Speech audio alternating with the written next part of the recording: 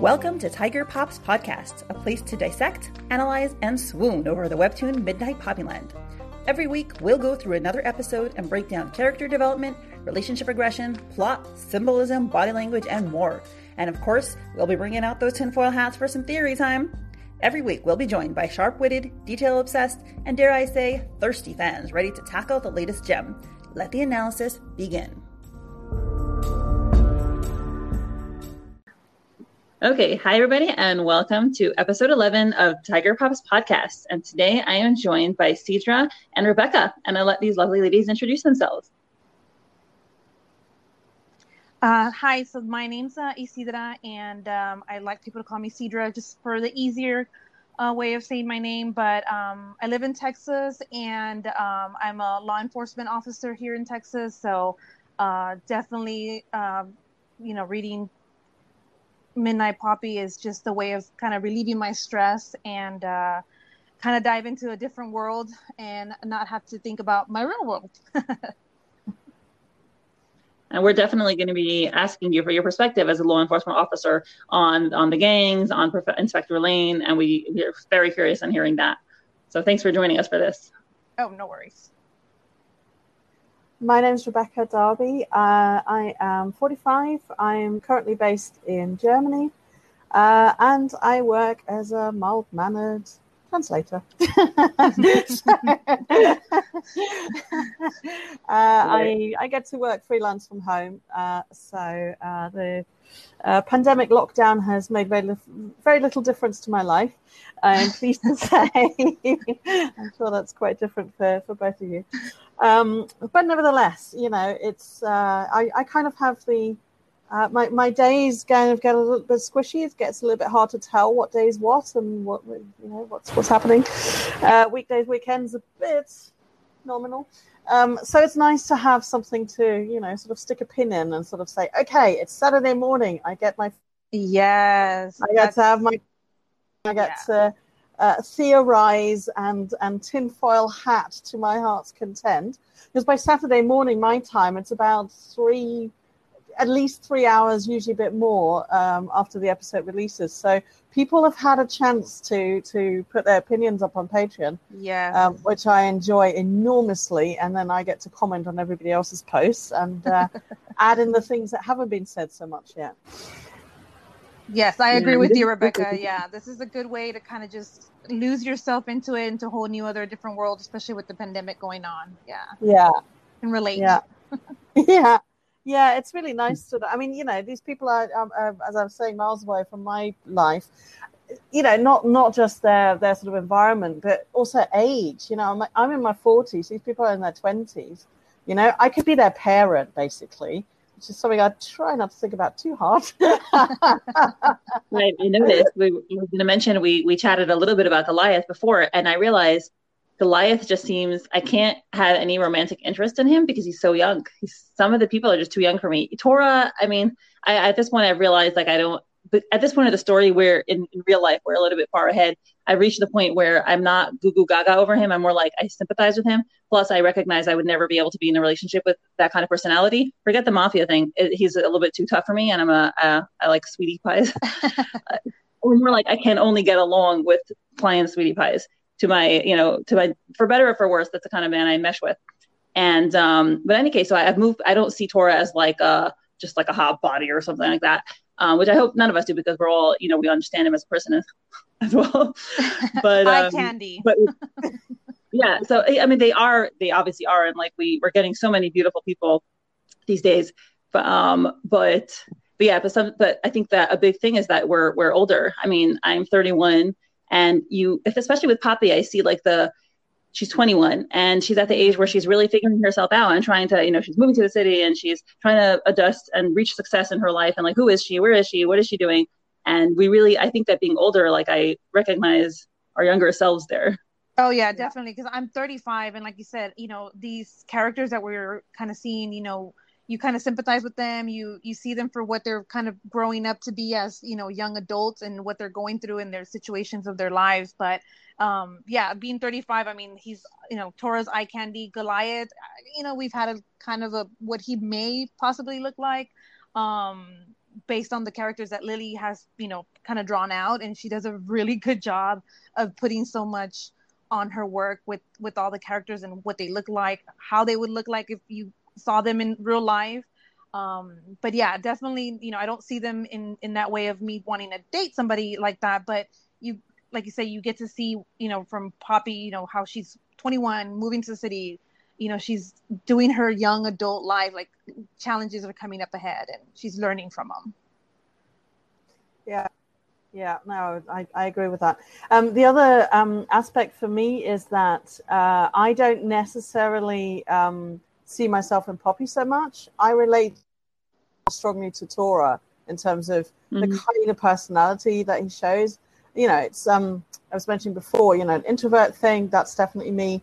But also the sort of, staying back a little bit, watching people a little bit. The power games, yeah, I do that. The thing I do say is the short person game. And that's also something we've mentioned before. The way that I approach people and the world as somebody who's only 5'3", that to me is very relatable. In her experiences, I don't kind of get to play the cute little girls so much anymore. It's sort of a little bit in my past.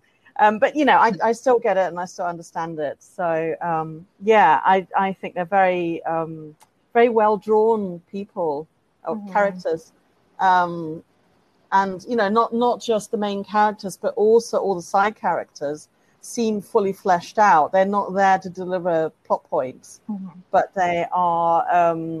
They have their own motivations, their own interests. They want things from the main characters. They're constantly trying to get the main characters to do things for them and to operate within their motivations and desires and all these things. And it just makes it so interesting. It can't be easy to plot and write just because everybody has so much going on. That, you've constantly got to bear in mind, right? Yeah, for sure. It's one of my hobbies is, and my hopeful goals is screenwriting. So I read a lot of screenwriting books, and one of the main things they say is when you develop a character, you have to know that character inside out. You have to understand when that character wakes up in the morning, what are they thinking? What propels them? What motivates them? What are their desires? What are their goals? What are their needs? What are their wants? What's their history? What's their background? What's their emotional way of relating to the world? How was their mother? How was their father? What was their socialization like in school? Like everything. And I really understand, I don't know how Lily approaches her writing process, but it's clear that they all have, like you said, developed personalities. They have their needs, they have their desires. And so much so, you were saying that you relate, to Tora. Like the character that I think I'm the most like is the side character, right? Ardeen. And like she's fleshed out enough where I can say I'm like the side character. I'm very extroverted, very confident, very brash, outgoing, a little weird. So yeah, how about you, Seadra? Is there a character that you feel speaks to you the most in terms of what you right now? I don't. I haven't. I can't find myself with just a specific character just yet. Just because Poppy, she's very girly. Definitely not me. Obviously, with my kind of line of work. Tora, that's the type of people we deal with all the time. So yeah, I still haven't found the character that I can kind of relate or kind of be like, okay, yeah, that's totally me. So yeah, not yet. But do you see people that you recognize from, like, your friends or people, your colleagues or people like that? Do you think yes, I do. Yeah. Terms? Oh yeah. There definitely is some characteristics that I've seen in some of my whether it's my coworkers or friends, especially like with Poppy. I do have my best friends that I could be like, oh yeah, that would totally be her. And not necessarily Tora, not just yet, because he's still kind of very mysterious here. We're in episode 11. We still don't know a lot about him. Obviously, I know more because I've read everything up to date. But as of right now, yeah, no, I'm gonna say not yet. Okay, cool. Well, I mean, Lily keeps introducing new characters, so there's always a chance. Yes, exactly. Okay, so let's get into the episode. So we are up to episode 11, and what we finished off with in episode 10 was where this young man, I actually forgot his name because I just skimmed through the last episode. Did we get a name for him? I don't think we did, honestly. No. because I looked Okay. at it. We get a bit of characterization via what he says, but I don't think his Yeah. name's ever mentioned. Yeah. So young, rude, ingraceful, disrespectful punk. That's what we're going to call him. Yes. With the green hair. He is at his mom's place. His mom she owns this Waffle House, and she asked him to move stuff out, to help her move out. He did it only because he wanted to get something to pawn so he could get drugs. He totally disrespects his mother. He doesn't care about anything. But while he's there, he discovers this picture, and he discovers a box that used to belong to what his mom says is Goliath. Now, Goliath is the one who used to be close to Torah, who sold him out. And this guy is really impressed when she says that it was Goliath. He says that guy Goliath is a legend. Started out as a street thug, and you see a panel of just his hand. He has on his right hand, he has this ace of spades tattoo, large tattoo right on his hand. And he's playing poker. Well, he's gambling. I don't know what game he's playing. One second. Somebody said this. This wasn't announced. I don't remember who it was. Possibly Patty. Said that I think what he's playing is roulette, which is high risk, low stakes, or was it the reverse? Gosh, it was a really good analysis. I'm so sorry. I really forget what it was, but it was something like there was a long analysis. Do you remember that, Rebecca? No, but I'm scrolling down this episode, and it does look like a roulette table that he's betting on. And he has a lot of stacks, so he's obviously doing well at this. Yeah, and he has the rings that are similar to what Torah wears on his middle finger. He has two rings, two of those big, large metal bands. Mm-hmm. He wears a chain around his neck. He's got this dragon tattoo peeking out on the right side of his chest. And he says he clawed his way to the top in just a few years. So you learn from his behavior right away, he clawed his way to the top. So, perhaps in an unethical way, obviously, this is a gang, right? But he's a powerful person. He's at the top. Now, here's this panel, which we're going to talk about here. When we first read this panel, we didn't see the details we should have. So I'm just going to say, we don't want to give too much away. Notice everything in this panel, because what he's doing is he's got this amazing blue hair, right? Beautiful 90s haircut, which as a girl of the 90s, that is the only proper hairstyle for a man. Yes. And he has two women. He's at a gambling table, a roulette table, right? He's got, like you said, a lot of stacks, and he's leaning down. He has this belt with a gold symbol at his, in the middle. He's wearing a vest. He's wearing a fancy outfit. He cares about his appearance. He has this fancy watch peeking out on his right wrist, and he has two beautiful women next to him. This is like the classic trope. A rich guy with his beautiful women around him, just like fawning over him. So one woman is faceless. She's got blonde hair and this dark maroon dress. And one woman is not faceless. She has sort of light blonde hair and grayish green eyes. She looks like a cool beautiful woman. I don't know what that was. Your sound's gone a little bit wrong. Yeah, I don't know where that's from. But anyway. Better so this other woman, she has this wine glass in her hand, and she's touching him on the shoulder. She's got her hand on his shoulder in the right hand. She has this serious look on her face. And somebody pointed out she has, these red painted daggers. She has her 9 fingers are painted red. So just saying, keep it in mind. This lady might be important later. We still don't know yet. As of the time of the recording, we're up to episode 43, I think. Right. We don't know. We still don't know who this woman is, but we suspect she's important. We'll tell you that much. Right.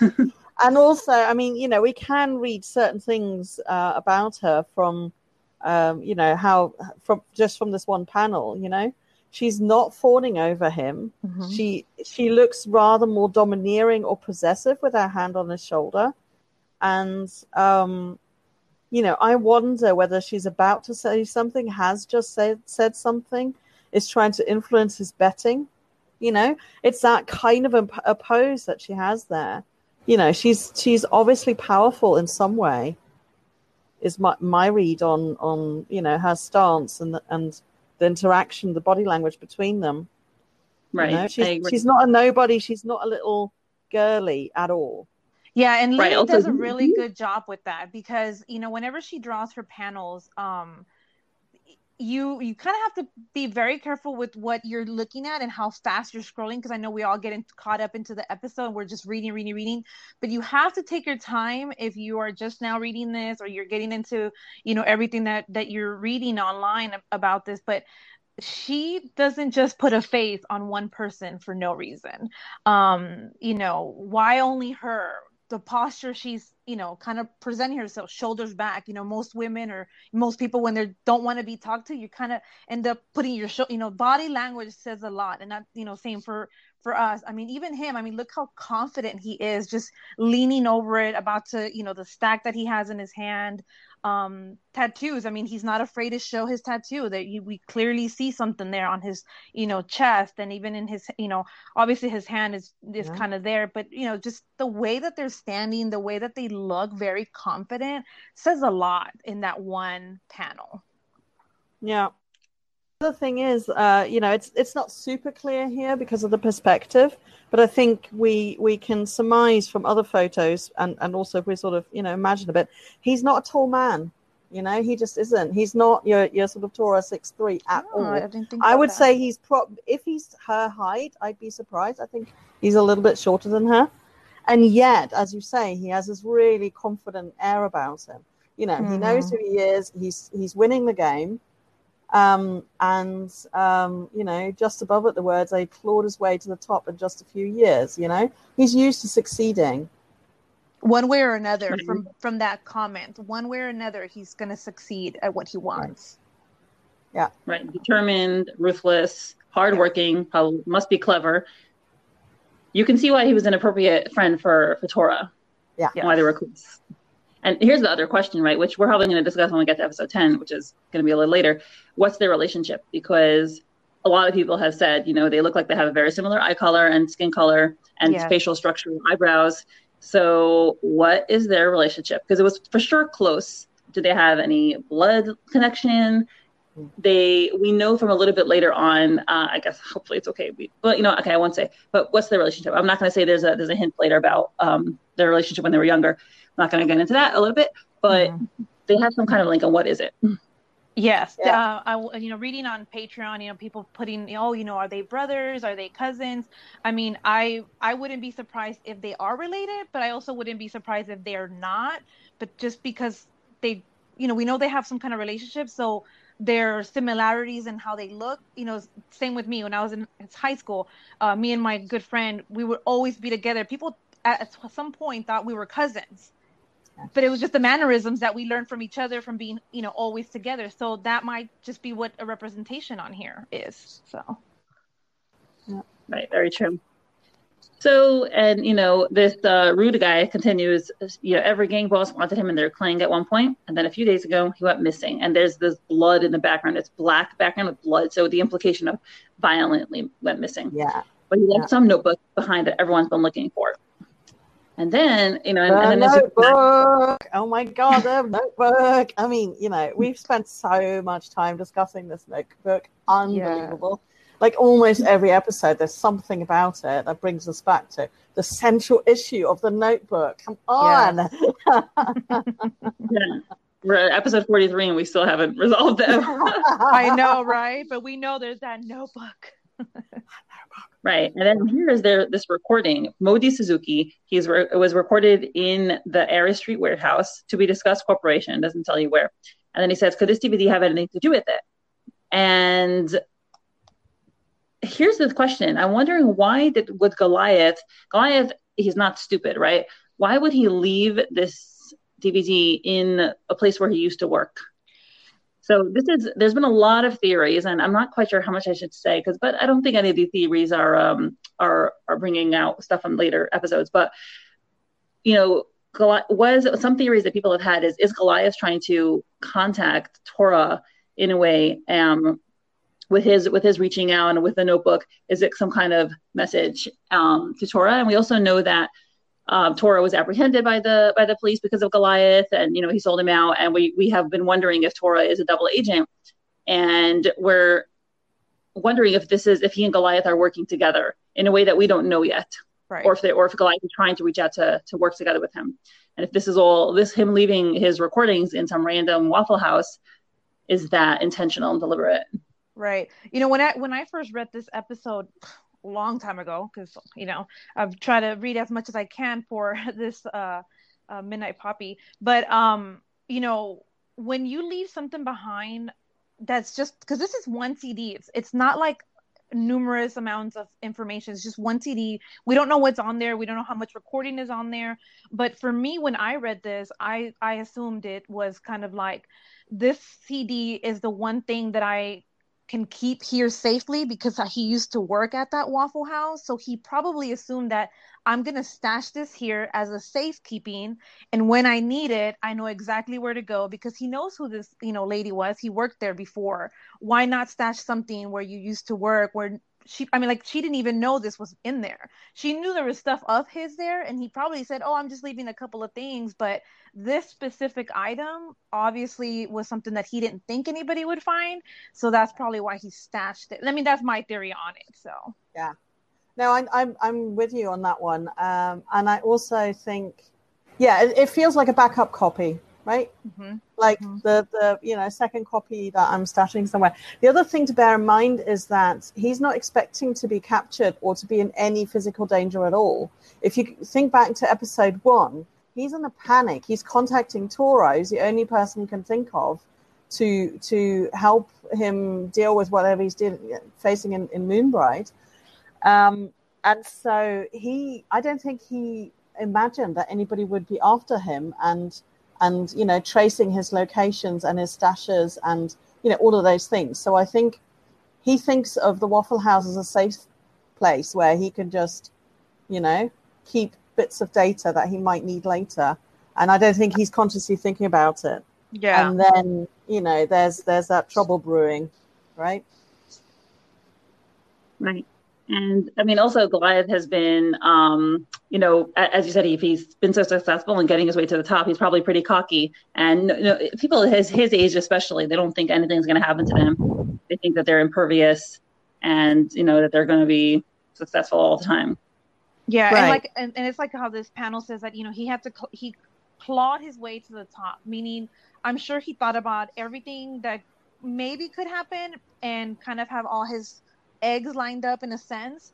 And maybe this was just kind of one of those things where, like, if something happens, I can go, somebody will find this. Somebody will know maybe what happened to me or what's the real issue on what's going on. So, yeah. Well, so this guy, and then he goes, rude person, says, "Hey, old lady." Again, that's how he speaks to his mother. Like, oh my goodness. So I'm going out now. Go crazy. Yeah, I'm a mother, right? And like, if my kid talked to me, oh my God. No, my kid would be like out on the porch. Anyway, I'm going out now. Clean your shit up yourself. And, she's angry. What? You promised you would help. And meanwhile, he just totally is ignoring her. He's calling his friend. "Sup, man? Where are you? Still stuck in the restaurant? Me and the boys have been waiting for you."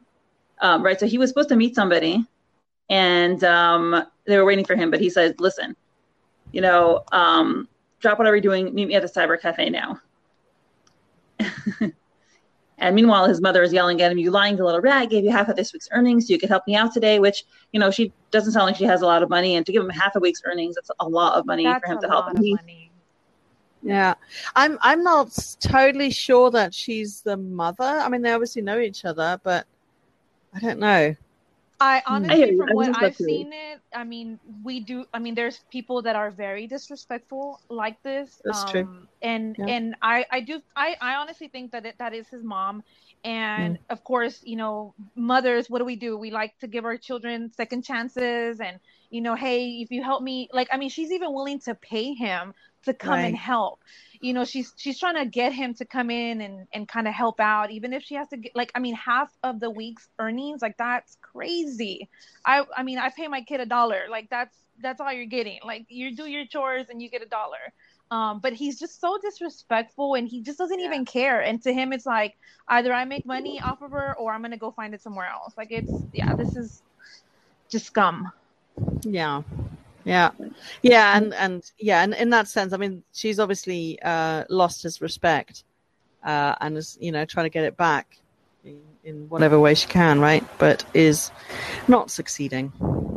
Yeah. And I think also, you can contrast that, like Tora and Gayu, they're both in the gang, but the way they behave is not like this, right? This guy is addicted to drugs. He is doing whatever he needs to get the next fix, and he just runs people over all the way. He has no disregard for other people. And, they're both in the gang, but their behavior is completely different. Even though Tora is like probably way, higher up there on the gang rung, ladder, but he doesn't treat people like this. Yeah, and like I've mentioned before, Lily does a really good job about her drawings. I love just looking at it. Like I said, we can scroll as fast as we can and read through it. But if you look at his face, he's, like you said, he's in a gang, he's using drugs. Most people that are in this kind of business, they're going to use some kind of drug, right? But if you look at his face, I mean, you see these dents and creases, and like his face looks really tired. I mean, drugs do that to you. So even his way of, besides being disrespectful, but even in the way that she draws his face, how he's kind of creased in, drugs start eating you up. So I love that she put that detail on him. Yeah, very much. Mm-hmm. And here he's been saying all along he doesn't want to miss his girl Candy's performance, but his friends are like, oh, I'm gonna miss Candy Baby's performance, and this is so important. He says, to hell with her. Right? I've got something more exciting in store for us now. So whatever this is super something, and he says something that's going to make us rich. Again, that's his motivation. It's not like, I don't know, bring the other clan down. He doesn't even have like clan loyalty, like, oh, this will help our gang with the other gang. No, he's like, this will make us money. Yep. That's all they're worried about, money. Yeah. Well, if you've got a habit to support, money becomes a very pertinent issue, doesn't it? Yes. The other thing I'm noticing about him is the chains that he's wearing, which I don't know. I think is meant to be make him look tough, I guess. I mean, they can't. Basically, if they're expensive chains, then they're taking away drug money, right? So they've got to be important enough, right? So. But he has, like a bracelet and a long chain and earrings, if I remember reading. Yeah, you could see them in the close-up panel. Yeah. I mean, I think, right, it's probably like a part of an image that he wants to portray. I don't know if they're necessarily expensive. Like, those are just metal. I just don't think those are expensive. And sometimes, with people that are, involved in some kind of, gangs like this, or just trying to make a name for themselves, image has a lot to do with it. So this could, like you said, it could be just a way of him portraying himself as like, hey, I'm this guy, I'm tough, look what I'm wearing. And that's just the way that, unfortunately, sometimes even in society, you kind of see that. It's all about the looks. It's all about how you can portray yourself and how people view you. So, right. Okay, so now we're back at Giant Goldfish Publishing, and Poppy is, she's pulling her bag out, and she's looking at her table. She says her table is a mess. She's sitting there looking all forlorn. She had a rough day. And she has coffee, which she hasn't even drunk. But then, this is a very typical Poppy move. Poppy has a lot of inner strength. She really, this is like this, the background's blurred behind her. It's to show, like, I think the strength of her conviction. She says, pull yourself together. She, swipes her desk clean. What do you need to do now? And she takes out her trusty pen. This is something I do a lot. And she's like, you need to make a to-do list. So yes, who doesn't do a to-do list? Like, whenever you're wanting to do something and you need to get it done, what's the best way to do it? To-do list. Right. This gives you a measure of control, right? You feel out of control and you feel overwhelmed. You say, I'm going to make a to-do list. I'm going to take control of my life. And of course, Poppy's notebook is this blue notebook with rainbows on it. It's so cute. And there's little stickers or post-it notes sticking out the top, where she's marked different pages with different bits of content. Yep. Adorable. She is cute. Yeah, total contradistinction to Tora. Tora does not use to-do lists. Tora is black, somber clothing. His apartment, everything is dark, and Poppy is bright and cheery. So she's like, one more thing to do, taps her head. And this is a tough one for her. She probably doesn't even want to have to say it. She needs to make sure that photo that he took is deleted. And she thinks back to him again, taking that compromising photo with her chest exposed.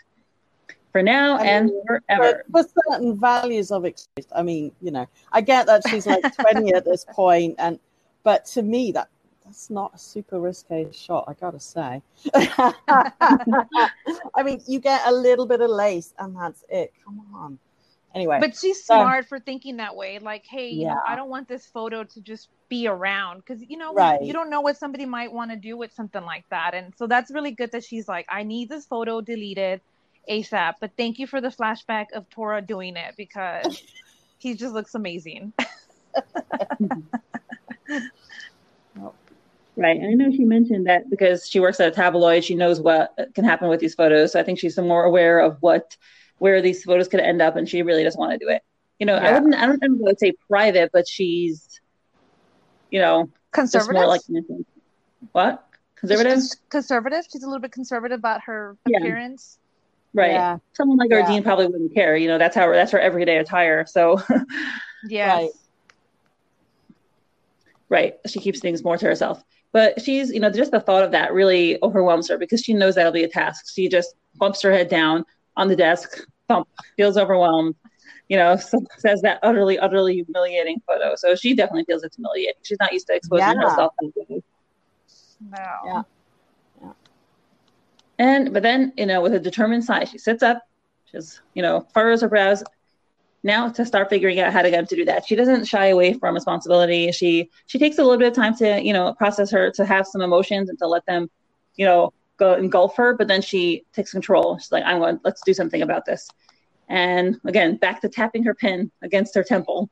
So now was obviously a bad time to ask. I needed his help to locate Mr. Lamb. As she recognizes, which is very smart of her, confronting him head on would have been a terrible idea. As she understands that while she's getting his help, she's not going to go confront him with what he did and accuse him and try to get him to do something, especially when it was just me and him and I didn't have an exit route planned out, which does show the way she's thinking. She's very savvy. Yeah, she's very savvy. And that's what I like about her, that she's like, yes, I need to get to this. Ultimately, I want to end this where I wanted to go with the photo being deleted. But first, let me see what I can get done with his help. Like, I love that. Good thinking. Smart girl. Right. And she did view Tora as dangerous enough to need an exit route, which, is good, sad at the same time, but true, realistic, pragmatic. Yeah. Yeah, I think that is one of the things I also enjoy about Lily's work. I think it's easy to kind of run away, especially in romance stories, and be very unrealistic. Like, oh, he is my soulmate. Of course, I will just no. Not that he's easy. an entire foot taller than you. He is big and he's scary. Like, watch out for yourself. Don't go into things. Do it sensibly. Slow down, and that's really, really good to see. And that also, it's realistic for Poppy and her personality, her body. Her status as a relatively newcomer to the city. She doesn't know everything. She knows she doesn't know everything. She knows that it's not necessarily safe, right? And so she's kind of going, okay, right, what can I do but also stay safe? Right. Yeah. And I know that I don't remember where I read this, but it was in one of the Patreon comments where somebody asked Lily, would you be interested into Tora if you met him in real life? And she says, if I met Tora in real life, I would run as fast as I could in the other direction. And, she does say that some of her husband has some elements of Tora, but, I think what you were saying about this is romance and we're all like, oh, we want it all to go away. But like, if we met someone in real life, this is like a real serious situation. Like my first thought was like, oh, Poppy, why aren't you falling in love with him and saying you love him and blah, blah, blah. I'm like, that's so crazy. Poppy's hesitation is 100%, necessary. Like this guy is really dangerous and his life is dangerous and he's wise in wanting to stay away from her and she's wise in wanting to stay away from him despite their attraction for each other. Yeah. It's kind of like one of those things where like when you're in a really bad situation, like your the back of your hair starts standing up, like you're kind of like afraid. It's like your own, even your stomach will give you that sense of like something's not right here. She gets that.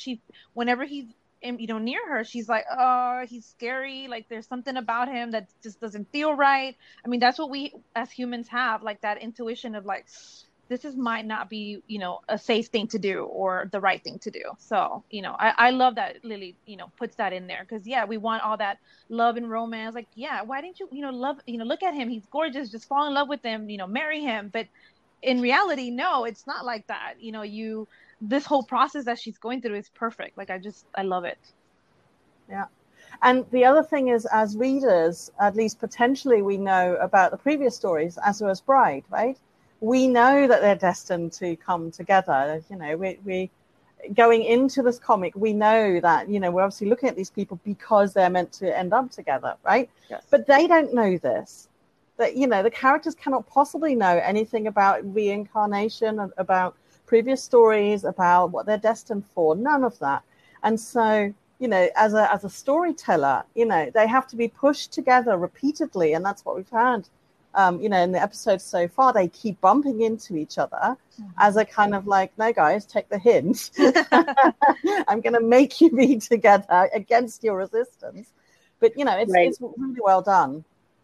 What's interesting? This is going to be so interesting.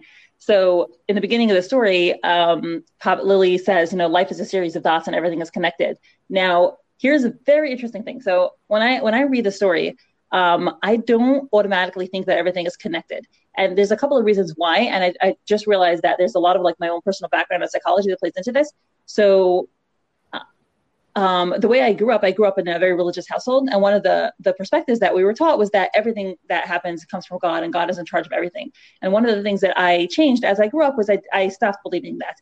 I said, it's impossible to know what is deliberate and what's not deliberate. I still believe in a God that can do these things. But I said, you just don't know. You can't tell what is just circumstantial and what is planned, let's just say, right?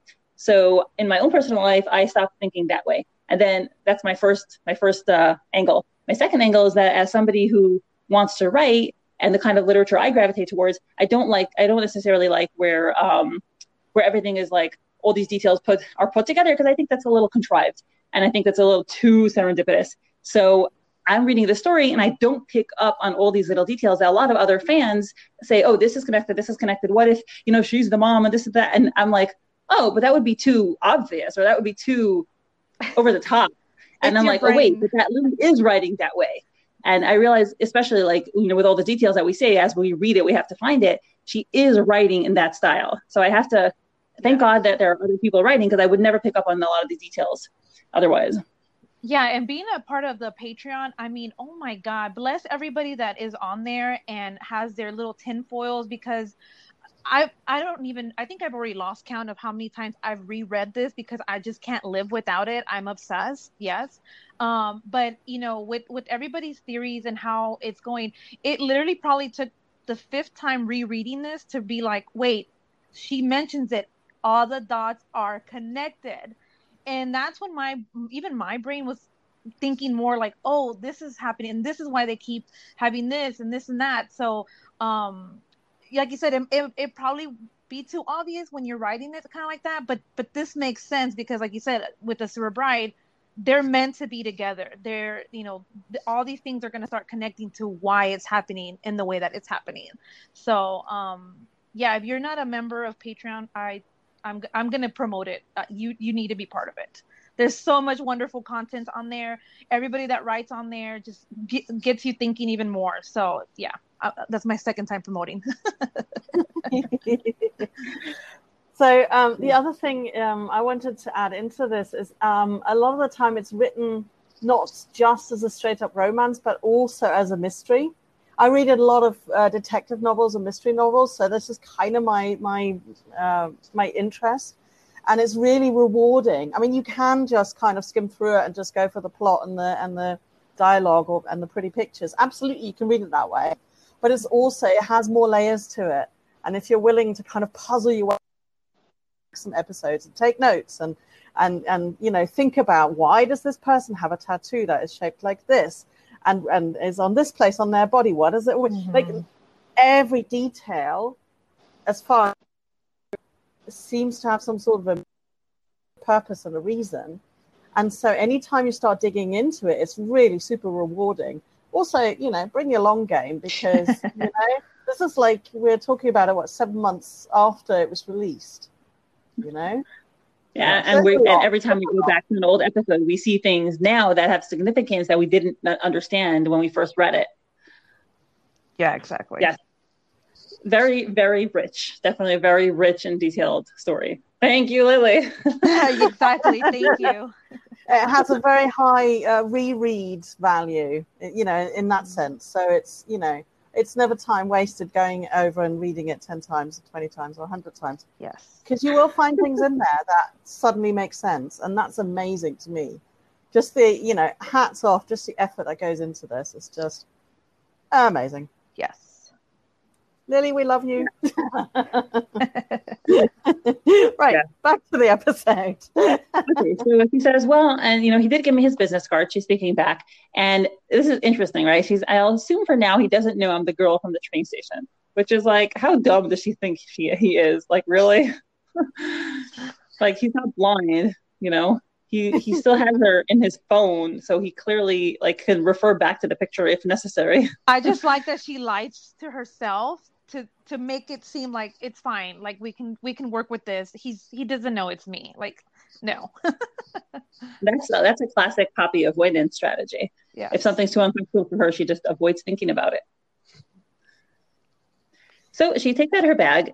And she's like, oh, he wouldn't have given it to me if not, right? Again, lying to herself. So maybe I'll be able to catch him off his guard or something. Biggest ironic statement of the century, catching Tora off guard. Right. That's never going to happen for anyone. Nobody catches that guy off guard. No, he's way too observant. No. Very. I mean, even so, she surprises him, but not by catching him off guard. It's just that, her personality is surprising to him, and that's about it. Right, maybe emotionally she catches him off guard, but not intellectually. Yeah. So she's rummaging through her bag, and we see the notebook in her bag. It's very obvious because all of her notebooks are, colorful and light and floral and decorated, and then there's this black notebook. Again, it's so obvious. Yeah, and also Lily's trolling us a bit here. Found it is the the first word on the first panel. We're like, what have you found? Oh my God, what? Well, just think of it. She must be so into what she's focusing on her ultimate goal, on what she has to get done, that, for me, when I go through my bag, my purse, I know what belongs to me. This bag is her daily thing that she carries, and that one item that is completely different from, all her other notebooks, all her other papers, she's that much into her world and her mind and trying to focus on everything else that she doesn't even notice it. But here we are, we noticed it. We're like, oh, that doesn't belong in there. That's not yours. So yeah. Yep. Yeah. Now here. Sorry, go ahead, Rebecca. Yeah, I was just going to say, the next panel, she's pulled the card out, and it looks like she's reading it for the first time properly, because what she's saying is Tora from the Baltimore organization. What is that? It sounds so prestigious. This is amazing. And also, she's decoded his name, Tiger. He's got such an aggressive name, just like him. She's sweating when she says that. Huh? She has the sweat mark when she says that within the text. Yep. I mean, that's also helpful, from the, readers and writers' perspective, that, the author cannot expect everybody to know that Tora means tiger, but here is that little, that is totally what the name means. And, the character knows that and talks about it. Right, and she sees him as an aggressive person. She's also very easily impressed. It's like Baltimore organization sounds so prestigious. Like, it's just a name, right? At some point I've learned, especially with the rules of business, like I do business now, anybody can slap the name on themselves and put up a website and like, oh, I'm the Baltimore organization. Like, it could be one person. That happens a lot in business. One or two people, Yeah. So little naive. I mean, it also speaks to the organization and the boss of the organization having a real interest in looking good, right? There's that nice logo. It's on everything. Yes. If she's kind of looking at that, maybe the card itself is very nice. you know, it's nice paper or nicely printed, or, you know, not to go too American Psycho here, but, you know, card, right? It has a different sort of feel. I mean, you know, what else is she basing this, you know?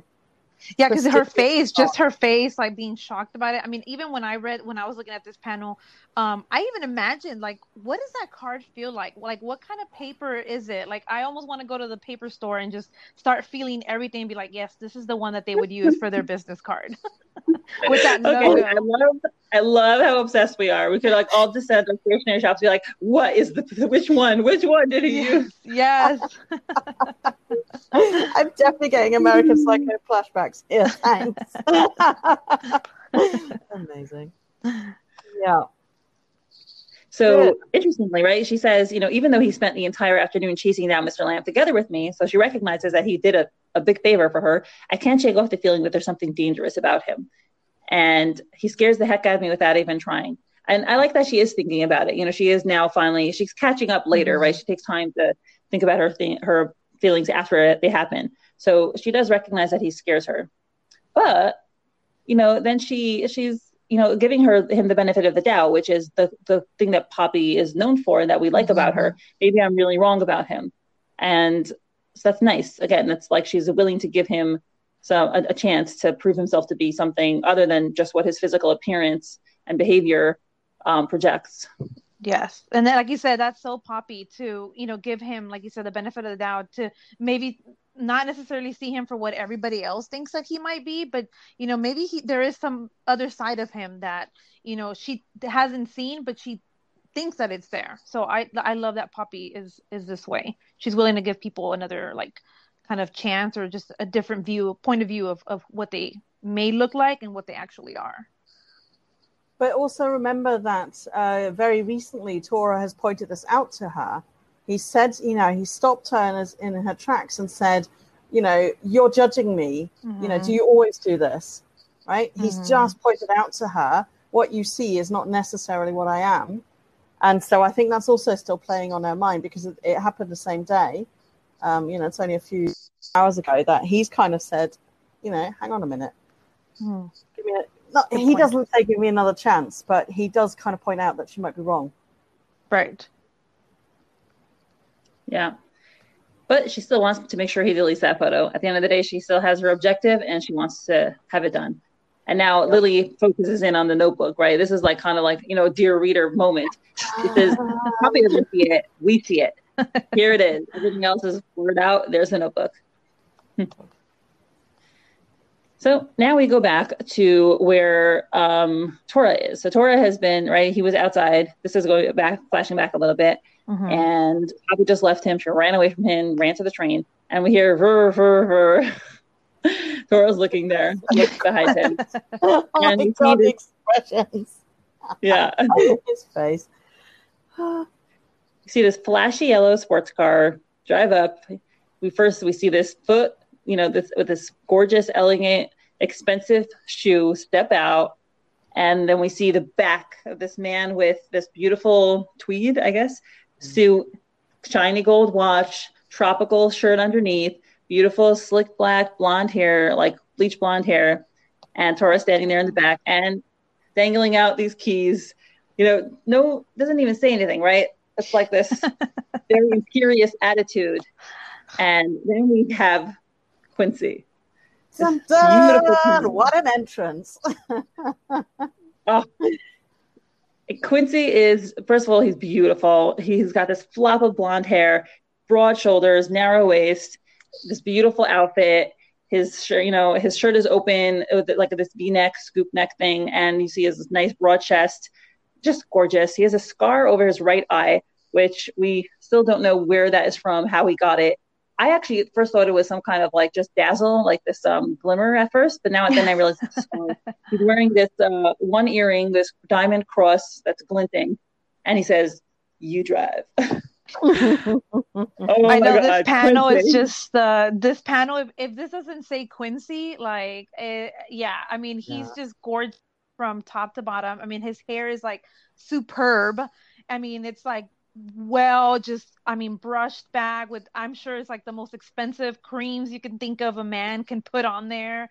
His eyes are gorgeous. I mean, even like with what he's wearing, you can tell that's money, one. Yeah. But two, his physique underneath all those clothes, he's eating right. He's taking care of his body. He's working out, obviously, but just his authority of like, you drive, like, here's the keys, dang, that's just, yeah, that's so him. Yep. One little thing that it took me a few rereads to pick up on is the print on his t-shirt echoes the print on one of the boys' t-shirts in the Aries Street Kings photo. Yep. He's been into tropical motif the entire time. Lily actually confirmed this week. Somebody pointed out because he wears tropical shirts a lot. Also, I just noticed that the green matches his eyes. I think he's very aware of how to dress himself well. Oh, yeah. And how to make sure he looks his best. He's a dresser. For real. Oh, and there's this handkerchief in the pocket as well. This silk black handkerchief. Oh, Quincy. That's adorable.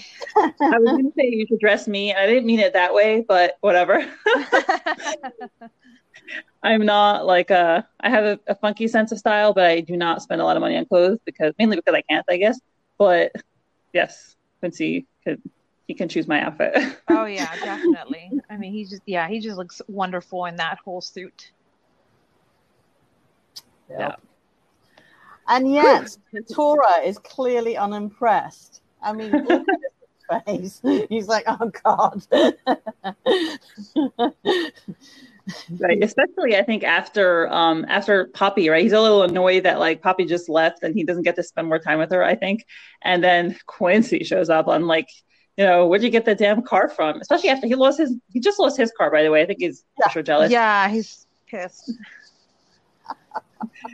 And Quincy's like, I bought it, duh. Like, what else? Like, what? I mean, of course. Money. And he's like, just because I told you to take a cab to see your boss. And, Tora's angry and he's like, and Quincy doesn't even respond. He's like, oh, what's the big deal? Yes, I didn't want to take a cab, so I bought this like really expensive yellow car. Yeah, even a bit like, your point is what exactly? So Quincy. See, this is like masterful, right? We've had Quincy for like 10 panels. In 10 panels, we have such a good read about him. We know he's into his appearance. We know he's rich. We know he never had to worry about money in his life. We know he's self-centered. We know he expects things to be done for him really quickly. Mm-hmm. And he's not used to no, he's not used to obstacles. We know that he could boss Tora around. Like, there's so much meaning and characterization expressed in this short amount of time. Yeah, definitely. Just when he said, I bought it, duh, I was just like, oh my God, yeah, money. You just go and be like, I just need a car for today. I'll buy that one. Like, that's literally what I imagined him doing. Yep. Yeah. Not renting a car, not taking a cab. And also he relies on Tora so much, he's willing to buy a car and drive it himself to Tora and then tell Tora to drive instead of just taking the taxi. But I mean, we know actually what he wants. Well, we know that he needs Tora for a specific purpose, actually, not just so he couldn't just take any cab. But right. I mean, he says in the next panel, I have a job for you today, Tora. Right. So, there's clearly something afoot here that Tora has to be in on.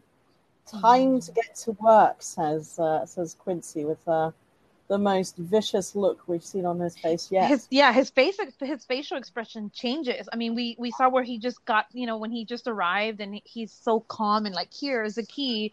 And then when he's like, time to work, I have a job for you. I mean, his face just changes. And I love that. Yeah. And, this is interesting. Apparently this was not in the first version of Midnight Poppyland, because I just read the Patreon comments and people were saying that, like, oh, where did this come from? How was Quincy, Quincy's behavior in this episode? It was not in the first episode. And I think that, well, we'll discuss it as we get through it, but it definitely serves a purpose, this whole storyline, to give us more understanding about Quincy and his background and his history. Mm-hmm. Okay. So Mr. Gorgeous, now we see that they are in the yellow car is parked in a parking lot, right? An underground subterranean parking lot. And then we cut to this plaque on the wall, John Morrison, CEO. And we hear some words, look, pal. And we don't get to see the face for a while. At first, it's just some shots of the room. I don't know who the hell you are or what you want from me, but I'll give you anything you want. How about that? And then we see who is ostensibly Mr. Morrison. His face is on the ground, and we have somebody's hand. Well, we already see the tattoo, so it's Tora. His hand is, grasping him, and he's on the ground. And it's, this detail I just noticed. His ear, if you see Mr. Morrison's ear, is like squished down, like it's bent out of shape because Tora is slamming on it. He's not even he's totally disregarding any comfort for Mr. Morrison, right? I'm doing that to my own ear and I can't hear anything, especially because I'm actually deaf in my left ear. So I only hear with my right ear. But he's not, and he's making him as uncomfortable and as threatened as possible. I mean, with even Tora's skills that we know he has, maybe that's one way of him knowing that if I do that, not only is he uncomfortable because I have my giant hand on his, neck and side area, but how uncomfortable is that to just bend your ear and have that, kind of just there like that? You can hardly hear anything when you do that to yourself. So I noticed that, and I think I read it somewhere online too, that because I didn't notice that detail. Like you said, that detail, I didn't notice it right away until somebody had placed it or put it on there, and I was like, that's perfect. Like, how else to make somebody so uncomfortable than to do that? Yeah, and he has, his eyes are wide open. He's very scared. And then the next panel, we see that he's kneeling on the floor, and Tora is, he's only using one hand. Like, Tora is very powerful. That he just needs to use one hand to incapacitate him. But also, Mr. Morrison is clever. He knows that it's not just one hand. He understands that Tora has a lot of power, and he could very possibly have a gun. So he understands that it's not just the one hand keeping him there. He understands that if he tries to move, Tora will use more force if necessary. Right. And he's like, money, is that what you want? Because I have a ton. How much do you need? 200, 500? He starts with very small amounts, by the way. So, he doesn't understand. He's really good. I find that very insulting. 200 and then 500? I'm like, no, you should have started with 1,000 and then moved your way up. Like, this is your life.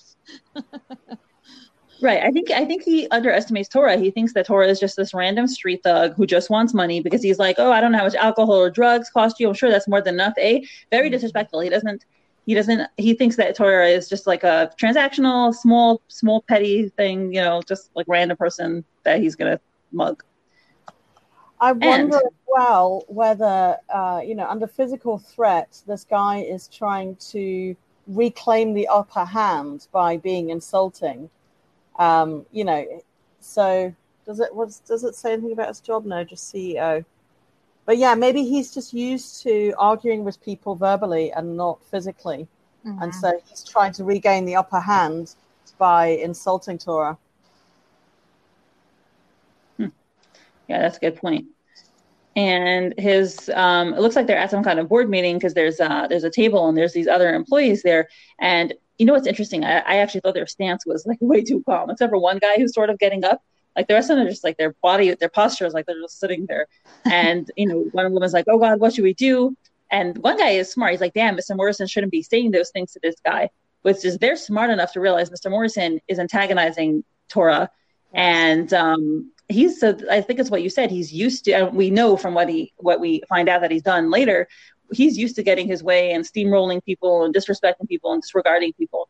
And we see that even from this guy, this indication that he doesn't pick up on other people's psychological cues, and he just does what he thinks is, he wants to do.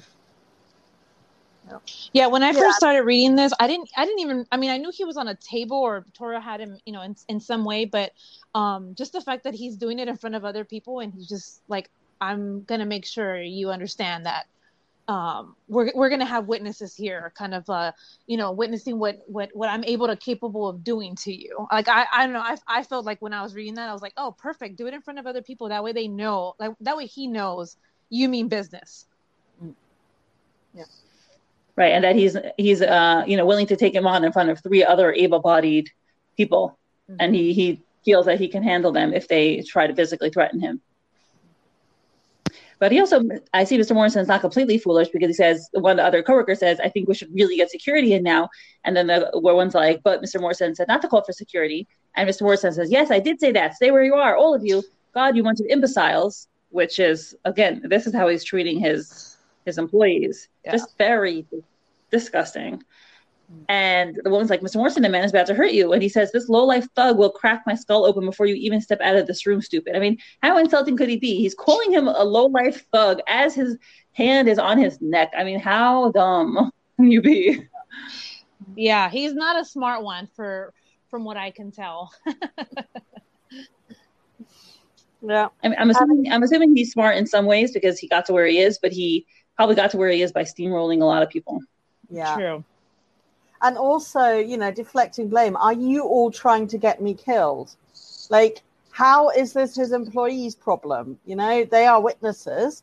And he's immediately twisting around the problem to, you guys shush, I will deal with it. And if you say anything, you're going to get me. I mean, it's just classic stuff, isn't it? Oh, there's more people. In the next panel, we see there are actually 6 people sitting around that table. Wow. And, then Mr. Morrison says, oh, God, think he just broke my jaw. Hurry up and get me that stupid checkbook. And then we hear clap and another clap. And Mr. Morrison does not know what to make of this. So confused. Clap. Who the hell is that? He says. Which one of you numbskulls? Here we go again, deflecting onto the employees. Which one of you numbskulls is clapping when your CEO is being assaulted? And then he didn't even think of it. Yeah, like he's like, oh, I'm the CEO. That's how he thinks of himself, rather than when a fellow human being or your coworker is being assaulted. It's like your CEO. Yes. Right. And then we see the person clapping is Quincy, who says, I'm afraid that would be me. I'm hearing that in a British accent, I have to say. And he has this wine glass in front of him, which I don't know how that got there. I wonder if he won it along for dramatic effect because that's so Quincy. Yes, I love that. How do I make this as dramatic as possible? And, this was his father, right? His father also had alcohol. When he saw father sitting at the head of the table, fancy suit, there's violence being perpetrated in front of him by Tora, who's the lap dog, the dog, and he has this wine alcohol in front of him, and he's acting calm and collected as though violence doesn't perturb him. This is classic Vincent. He learned it from him. Yeah, it is the playbook, isn't it? The mafia playbook that Quincy's emulating here. And do you notice as well, certainly from the parking garage onwards, all of the colors are quite gray, greeny, dark toned. Yes, okay, we're indoors, so it's not going to be bright sunlight, but everything's this kind of darkish, gloomy, atmosphere over it. Yep. So, and Quincy is his posture. He's leaning back. His legs are crossed. His hands are in his lap. He's acting like the epitome of calm and unconcern, as though this doesn't matter at all. Sorry to interrupt your fun, Mr. Morrison. Obviously, like the classic, oh, this is fun. It's not fun. And yes, so that's where this chapter ends. And we are left with wondering, what kind of person is Quincy? I mean, at this point, we just feel he's, another one of Tora's mafioso guys, angry. We don't know yet that he's Vincent's son, but, we see that he's we infer from his behavior that he's sadistic. I mean, and even the way that this panel shows him, obviously a few chapters ahead, this same posture is like his father, and almost like a not like an act, but like obviously he's learned that throughout the years. So I love the way how he's so calm and so like it's almost like he's taking control of that whole situation just by sitting there so calmly. So he has a smile on, like that's just I love how he's sitting just so calmly and so confident, just on that, with his little wine glass and a wine bottle. Yeah, to me it reads like a power play. Mm-hmm.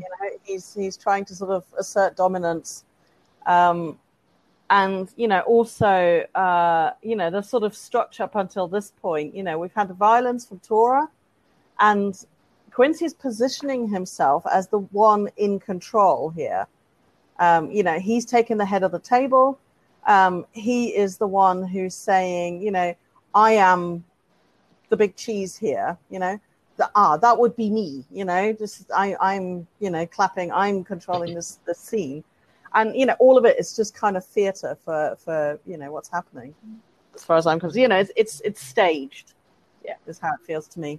Yeah. Right. And we'll find out exactly how much more so a little bit later. Yes. So now, Seadra, I'm curious, now that we've reached the end of the episode, I'd love to hear your perspective based as a law enforcement person in law enforcement. What's your perspective on everything, on Tora, on the gang, on Quincy, on Vincent?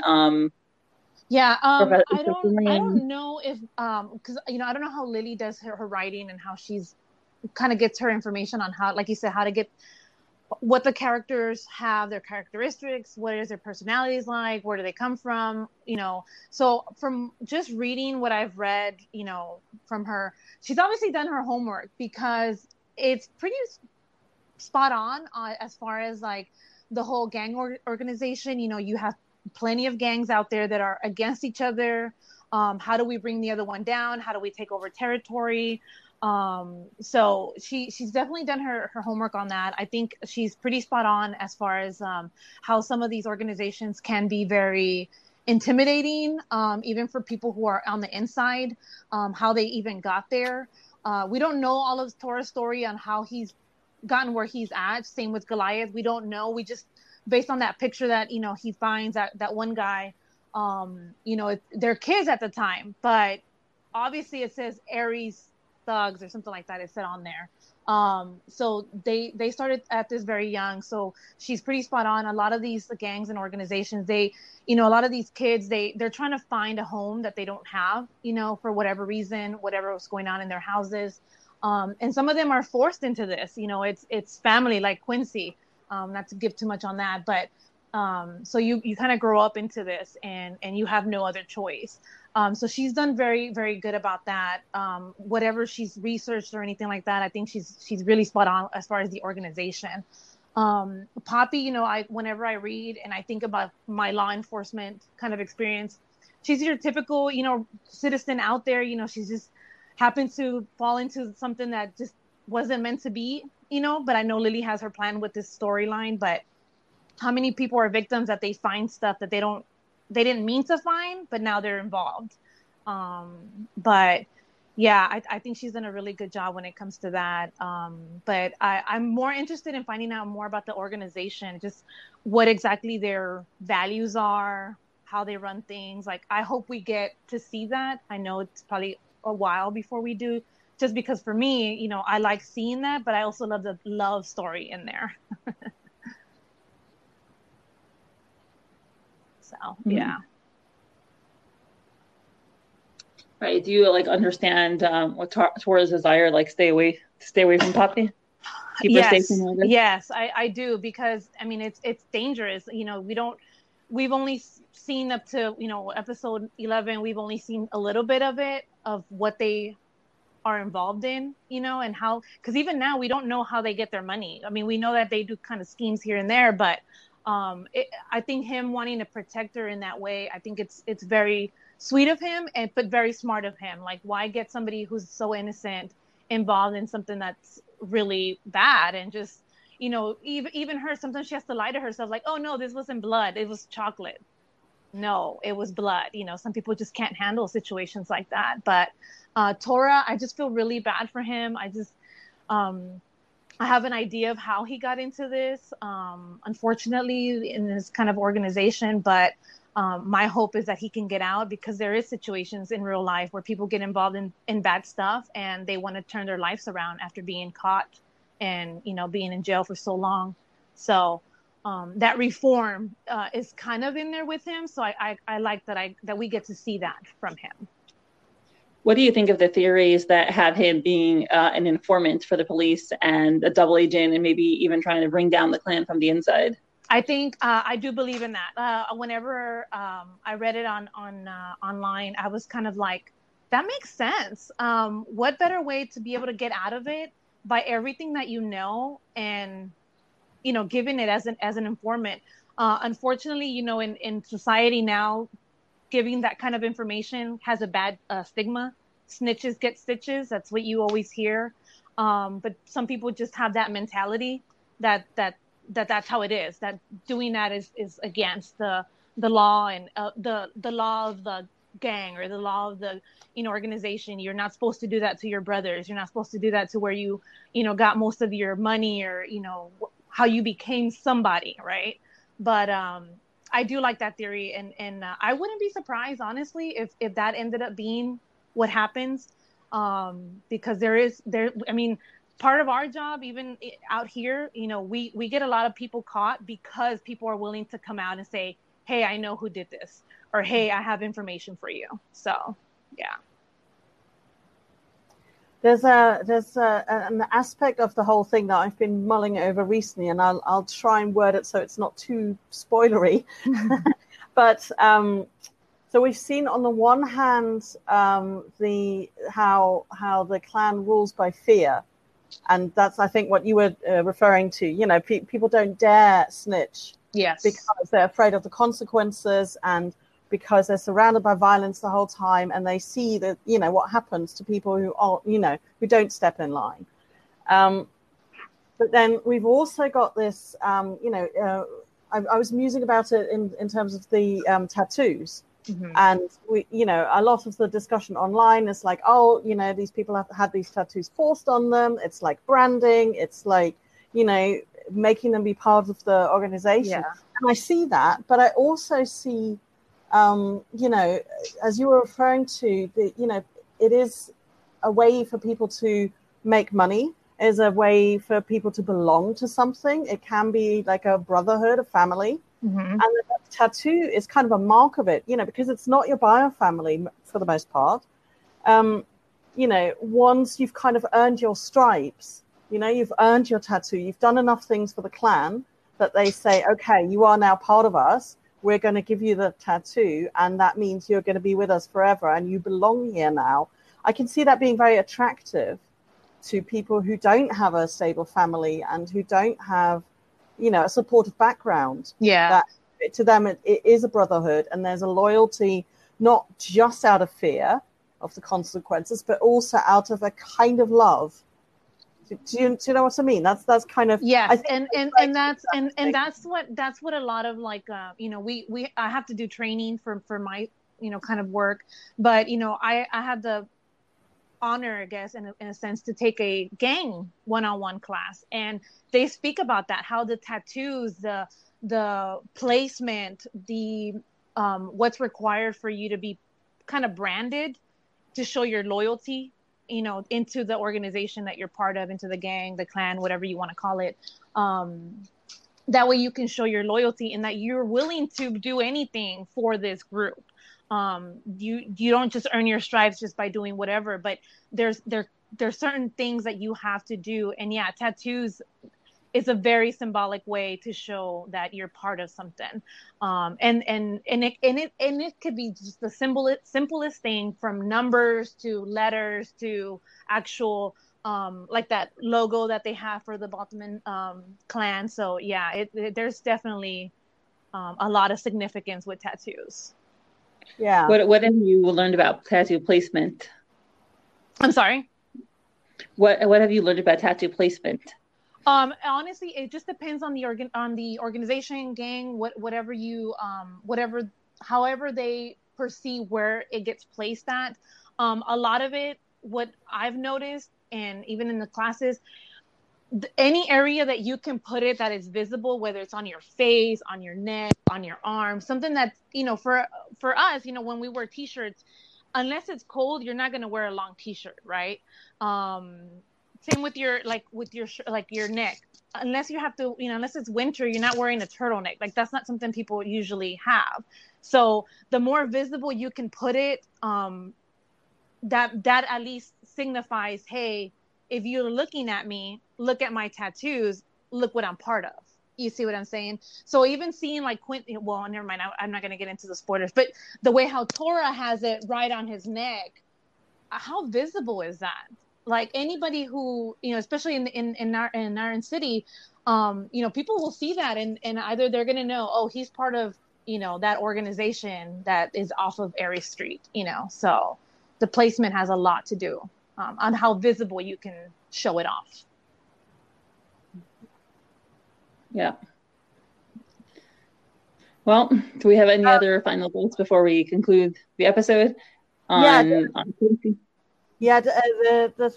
thought just occurred to me as well about Goliath, coming back round to the beginning of the episode, and also on the Aries Street Kings photo. It seems like his major tattoo is that Ace of Spades on his hand, and he's had that for a really long time. Mm-hmm. And that's just such a strong image. As far as we don't know whether it's a clan or mafia thing. Mm-hmm. It might be, but we haven't seen it anywhere else. But we have seen him gamble. And the Ace of Spades is just such a player image, isn't it? And that seems to be, the hand that, assuming that's his dominant hand, that's the hand he puts forward all the time. The first thing you see about him almost is, the So could Ace he of be Spades. left-handed? Because it's on his left hand, right? Is it on his left? It's on his right hand. Oh, it's on the right. Okay, yeah. So I mean, and even the placement of his tattoo, it's right. I mean, how you're not going to be able to cover that up. So it's almost like, I want you to know that this is me. Yeah. Right. Very dominant symbol. Yeah.